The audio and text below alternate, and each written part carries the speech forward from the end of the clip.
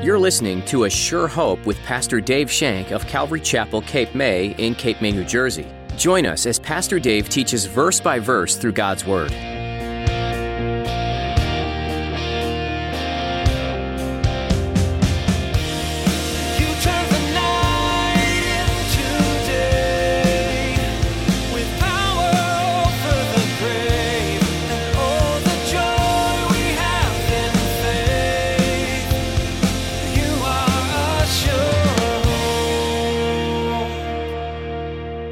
We think we have the right to complain, and some of us take it one step further. We think we have an obligation to complain.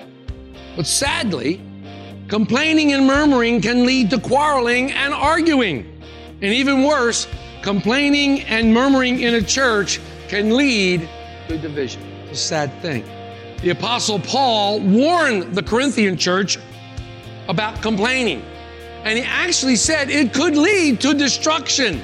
Do you often find yourself complaining about situations and events in your life? You're going to get to see today with Pastor Dave that looking at the negative in your life does you no good. All it leads to is quarreling with other believers, not being content with where you are, and it hinders your relationship with God. Now here's Pastor Dave in the book of John chapter 6 as he begins his message, Do Not Murmur.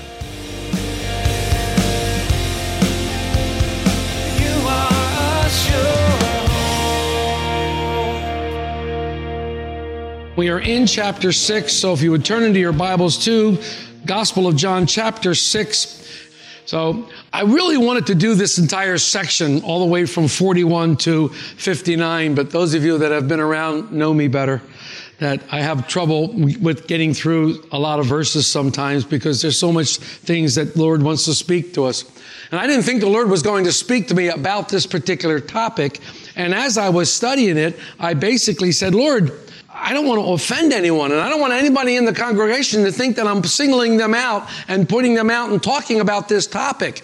And the Lord made it quite clear to me that He wasn't worried about what everybody else was doing. He was speaking to me about this topic. So, okay. This topic went through me first. So, we're in verses 41 through 43. 41 through 43 in the Gospel of John chapter 6. I'll read aloud. If you want to follow along silently, please. Verse 41, the Jews then complained about him because he said, I am the bread which came down from heaven. And they said, is not this Jesus, the son of Joseph, whose father and mother we know? How is it then he says, I have come down from heaven? Jesus therefore answered and said to them, do not murmur among yourselves. So there was this guy, and all he wanted to do his entire life was to be a monk. That's all he wanted to be. His lifelong dream was to be a monk. So one day, he went down to the monastery and he sat before the head monk and he said, what do I need to do to join up? It's been my lifelong dream to be a monk. I want to be a monk. I want to be one of you. The head monk looked at him and said, well, you know, what you're asking for is very extreme. It's very difficult to be a monk. It might be even more difficult than you think because in this monastery, monks are only allowed to say 2 words every year. 2 words. The man said, that does sound extreme, but you know, it's been a lifelong dream for me, so I want to try it. So they escorted him to his room, and there he sat, 12 months, total silence. Never said a word. At the end of the first year, he was escorted down to the head monk's office and he sat there. And the head monk looked at him and said, you can say your 2 words. Food's bad. He was escorted back to his room where he stayed for another 12 months in total silence. At the end of those 12 months, they came and they escorted him down to the head monk's office and he sat there and the head monk said, you may say your 2 words. Bed's hard. Got up and escorted him back. 12 more months of silence. 12 more months in total silence. The end came. They escorted him back to the head monk's office. He sat down and the head monk said, well, he said, I quit. The monk looked at him and said, it's not surprised you've been complaining since you've been here.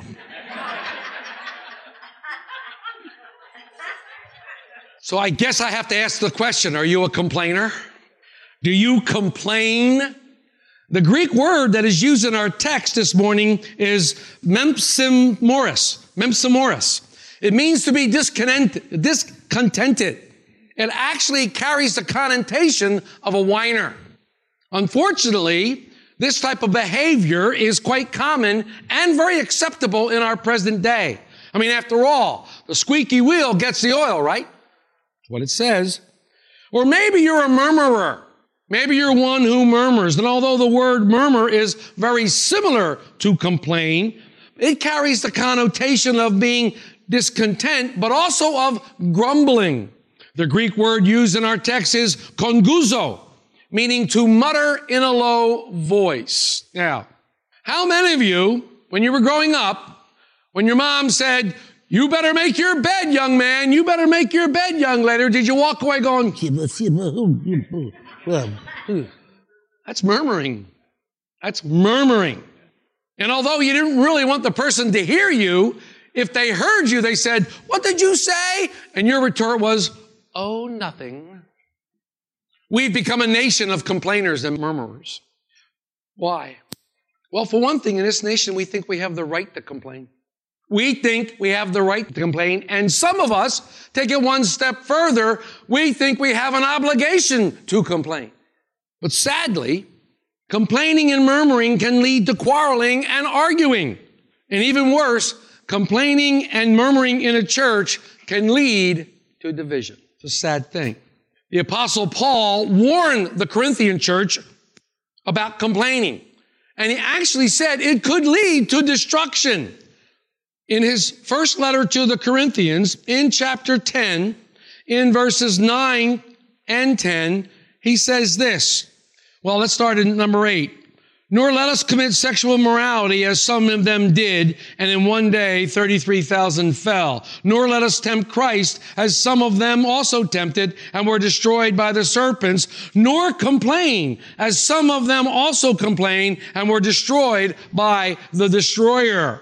And in these verses, Paul is obviously speaking about the Israelites in the wilderness.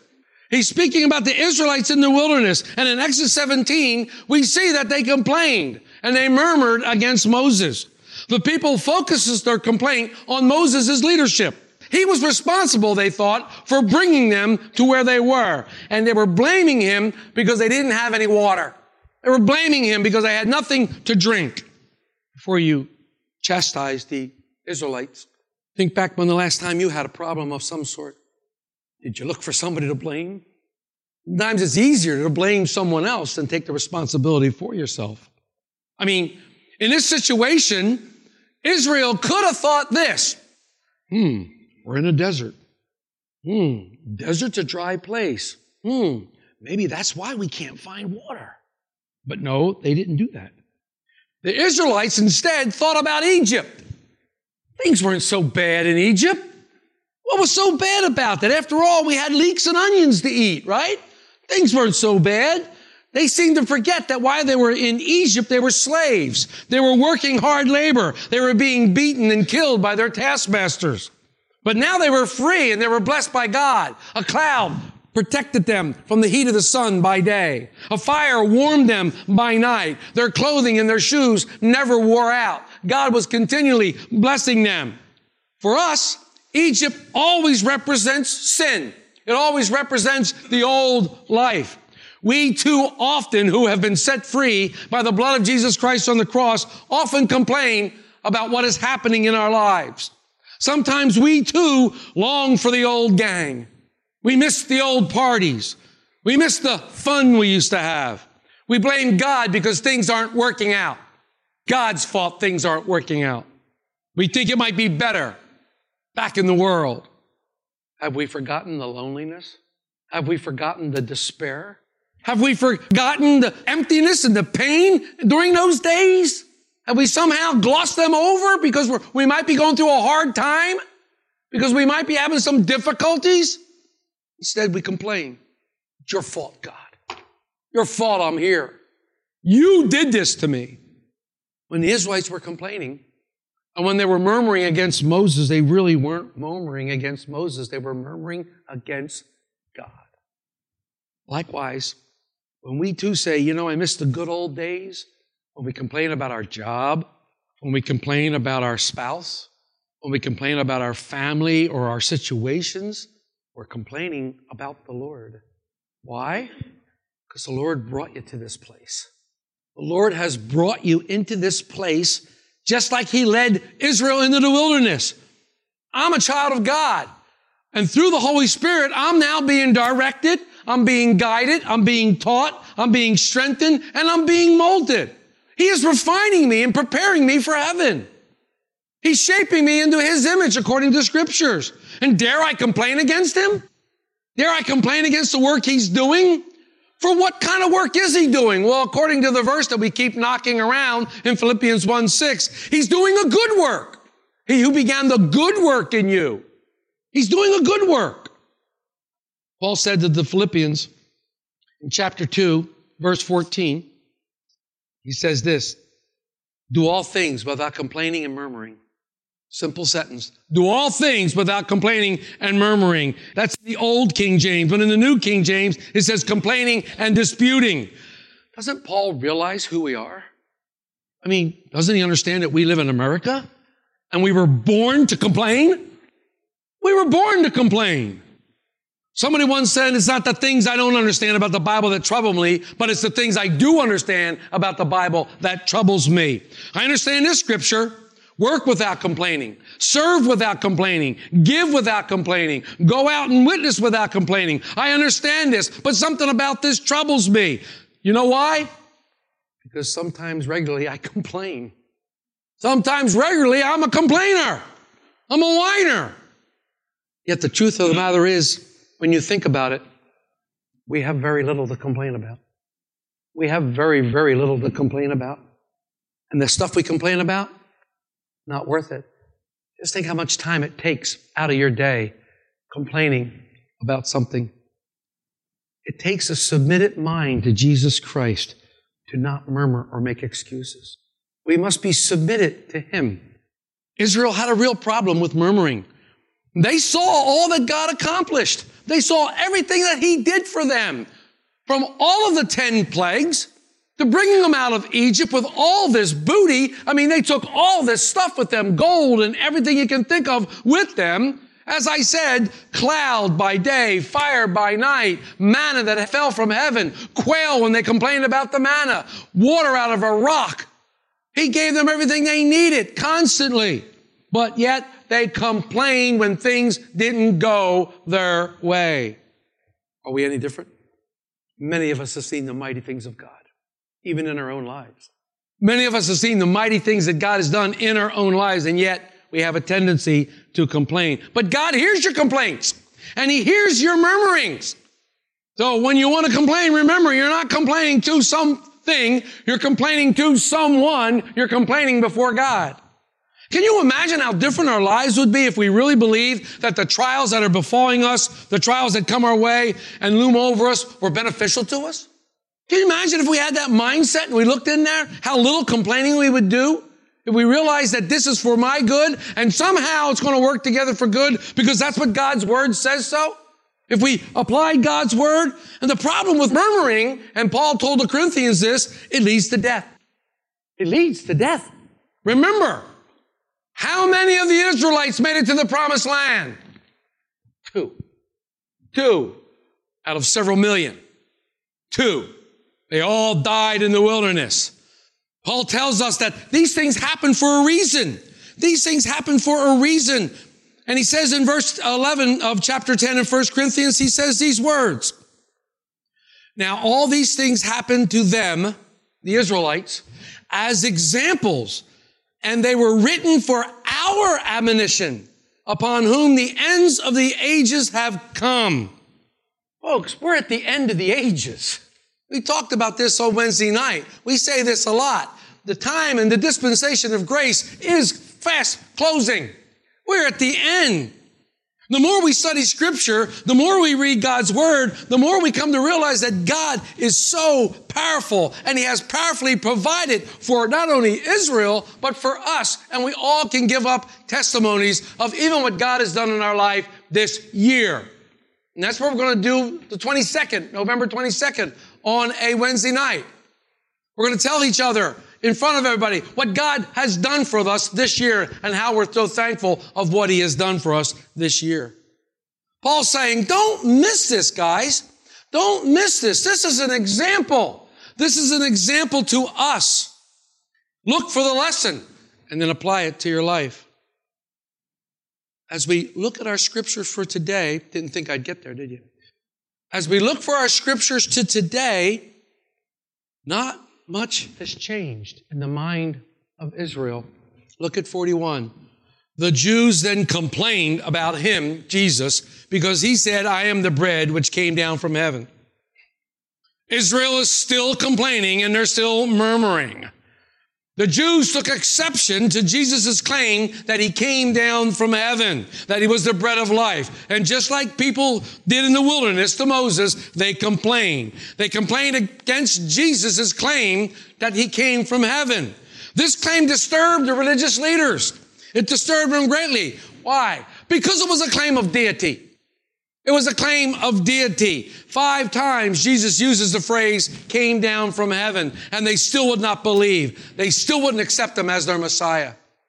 They saw the multiplication of the loaves and fishes. They saw the miracles. They saw all the things that Jesus did. Remember, John didn't tell us everything that happened, but we have to go back to the other Gospels to find out all the things that happened. Much time has passed in between these. Jesus has done miraculous works everywhere He went. Healed the lame, healed the sick, made the blind see, cast out demons. He's done all these things, and they've seen these things, but yet they still wouldn't believe. What's extremely interesting to me is that there are still groups in America today, religious groups, who have a problem with the deity of Christ. They have a problem with the deity of Christ, and they'll argue with you that Christ was someone who was created by God. He's a created being. He wasn't God. They'll agree that He was the Son of God, but they won't agree that He was God incarnate. They won't agree on the Trinity. And they'll argue with you about that. They don't believe. Why didn't the religious leaders believe in Jesus? Well, one of the reasons they didn't believe in Him because they thought they knew who He was. They thought they knew Him. Look at 42. And they said, is this not Jesus, the son of Joseph, who father and mother we know? How is it then that He says, I've come down from heaven? They're questioning His heritage. They're questioning whether He was born of a virgin. They're questioning whether He was born of a Holy Spirit. They're questioning, how can you say you've come down from heaven? We know your mom and dad. What are you, crazy? How can you do this? We know you from Jesus of Nazareth, not Jesus from Bethlehem. We know you. We know this. Now, Jesus was the legal son of Joseph. He was the legal son of Joseph, but He was not Joseph's natural son. And it takes us back to something else that many people argue about these days and believe. The virgin birth. We're coming up to a time when this will be assailed and assaulted all day long from now until the 26th of December. They will assail the fact that Jesus was born of a virgin. They will attack this fact and expect you to believe it. Why? Because they're caught in a religious box. If these people had investigated the matter, if they truly believed the scriptures that God had written, if they truly believed all the prophets, all the law of Moses, if they truly went in there, they would have seen Jesus. They would have seen Him. Remember what Jesus did with the 2 disciples on the road to Emmaus? After the resurrection, it says, beginning with Moses, He went all the way through the Old Testament, showing them where He appeared. But they refused to believe. The fact of the matter was, they didn't care where Jesus was from. They really didn't care what from, but they were sure He wasn't from heaven. That they knew. What's interesting here is we don't see a correction from Jesus. We don't see Jesus correcting them. We don't see Jesus defending Himself. Why? Because the real issue isn't where He was born. The real issue is, did He come from heaven or not? Did He come down from heaven? Jesus didn't ask you to believe where I was born. He asked you to believe that I've come from heaven. When we believe that He came from heaven, we believe that where He was born and who He was His father. We believe all that. Their thinking was wrong. They murmured against the doctrine of Jesus Christ. They weren't thinking spiritually. Their thinking was wrong. They wouldn't receive Jesus into themselves. But even worse, they were angry at others who did. That's travesty, folks. They wouldn't let and believe Jesus was the Son of God. They wouldn't believe that Jesus came from heaven. And then they got angry and railed at and even persecuted those that did. And this happens when complaining becomes murmuring. When we murmur, we grumble. And for some reason, when we're grumbling, we're always looking for somebody to grumble with us. Grumbling loves company. Let's all grumble together. And when we're grumbling with somebody, we can commiserate one to another. Yeah, you're right. Yeah, blah, blah. We start to grumble. We long for a person to see it the way we see it. We long for that. Now we have someone to commiserate with. And grumblings grow. Comparing becomes vocal. And soon small groups disperse. And they have a better plan. They have a better idea. Small groups disperse. And then you have discontentment and division among the body of Christ. Grumbling is dangerous because you're grumbling against God. In verse 43, Christ overhears their grumblings. He overhears their secret whispers. You know, it's funny because the disciples never could get away with anything. He'd be walking 30 feet ahead of them, and they could have a conversation about who's the greatest, and he would turn around and go, why are you talking about who's the greatest? They could never get away with anything when you're around Jesus. In verse 43, Jesus says, murmur not among yourselves. In other words, don't lay your complaints on each other. Don't gather around looking for people to come. Why? I'll tell you one reason. Murmuring and complaining hinders faith. Murmuring and complaining hinders one's faith because complaining has a root.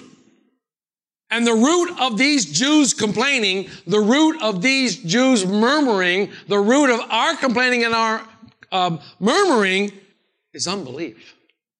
When we're in a bad place that we think it is, we don't think God can handle it, so we murmur and we grumble. You hear that all over. When something bad happens, where was God? Where was God in the midst of all this? How come he didn't show up? If he was a good God, he'd have never let this happen. And you hear people grumbling all over. It's sad when believers do it. These religious leaders didn't believe Jesus' words to be true. In order for the words to be true, he would have to be God. And they couldn't take that because he was Joseph's son. Once again, physically, not spiritually. They're not thinking with the spiritual eyes. But the Apostle John wrote about this early on. He wrote about this early on in John 1:11. He came to his own, and his own received him not. Jesus said, I've come to the lost sheep of Israel, my own. He was the promised Messiah, but they didn't receive him because they didn't believe in him. They're eventually going to say, we have no king but Caesar. And they're going to say, let not this man rule over us. They're making a choice here. And because they say this, Isaiah's prophecy was fulfilled. He was despised and rejected of men. The Jews murmured and complained all the way to the cross.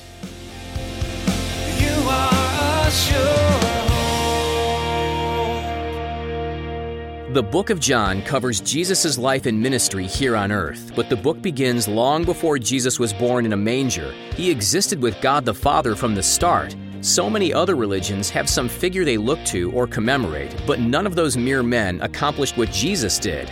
Jesus came as a man and died, but then he came back to life because he's God. No other man can claim that remarkable feat. Only God could do this, and therefore, the only true one to follow is Jesus. What might be holding you back today in believing all that God says he is and does? If you have some questions you'd like answered, we'd be happy to try and answer these questions or pray with you about what's weighing on your heart. Please don't hesitate to call us at 609-884-5821. Again, that number is 609-884-5821. Keep looking to Scripture for answers and know that we care about the journey you're on.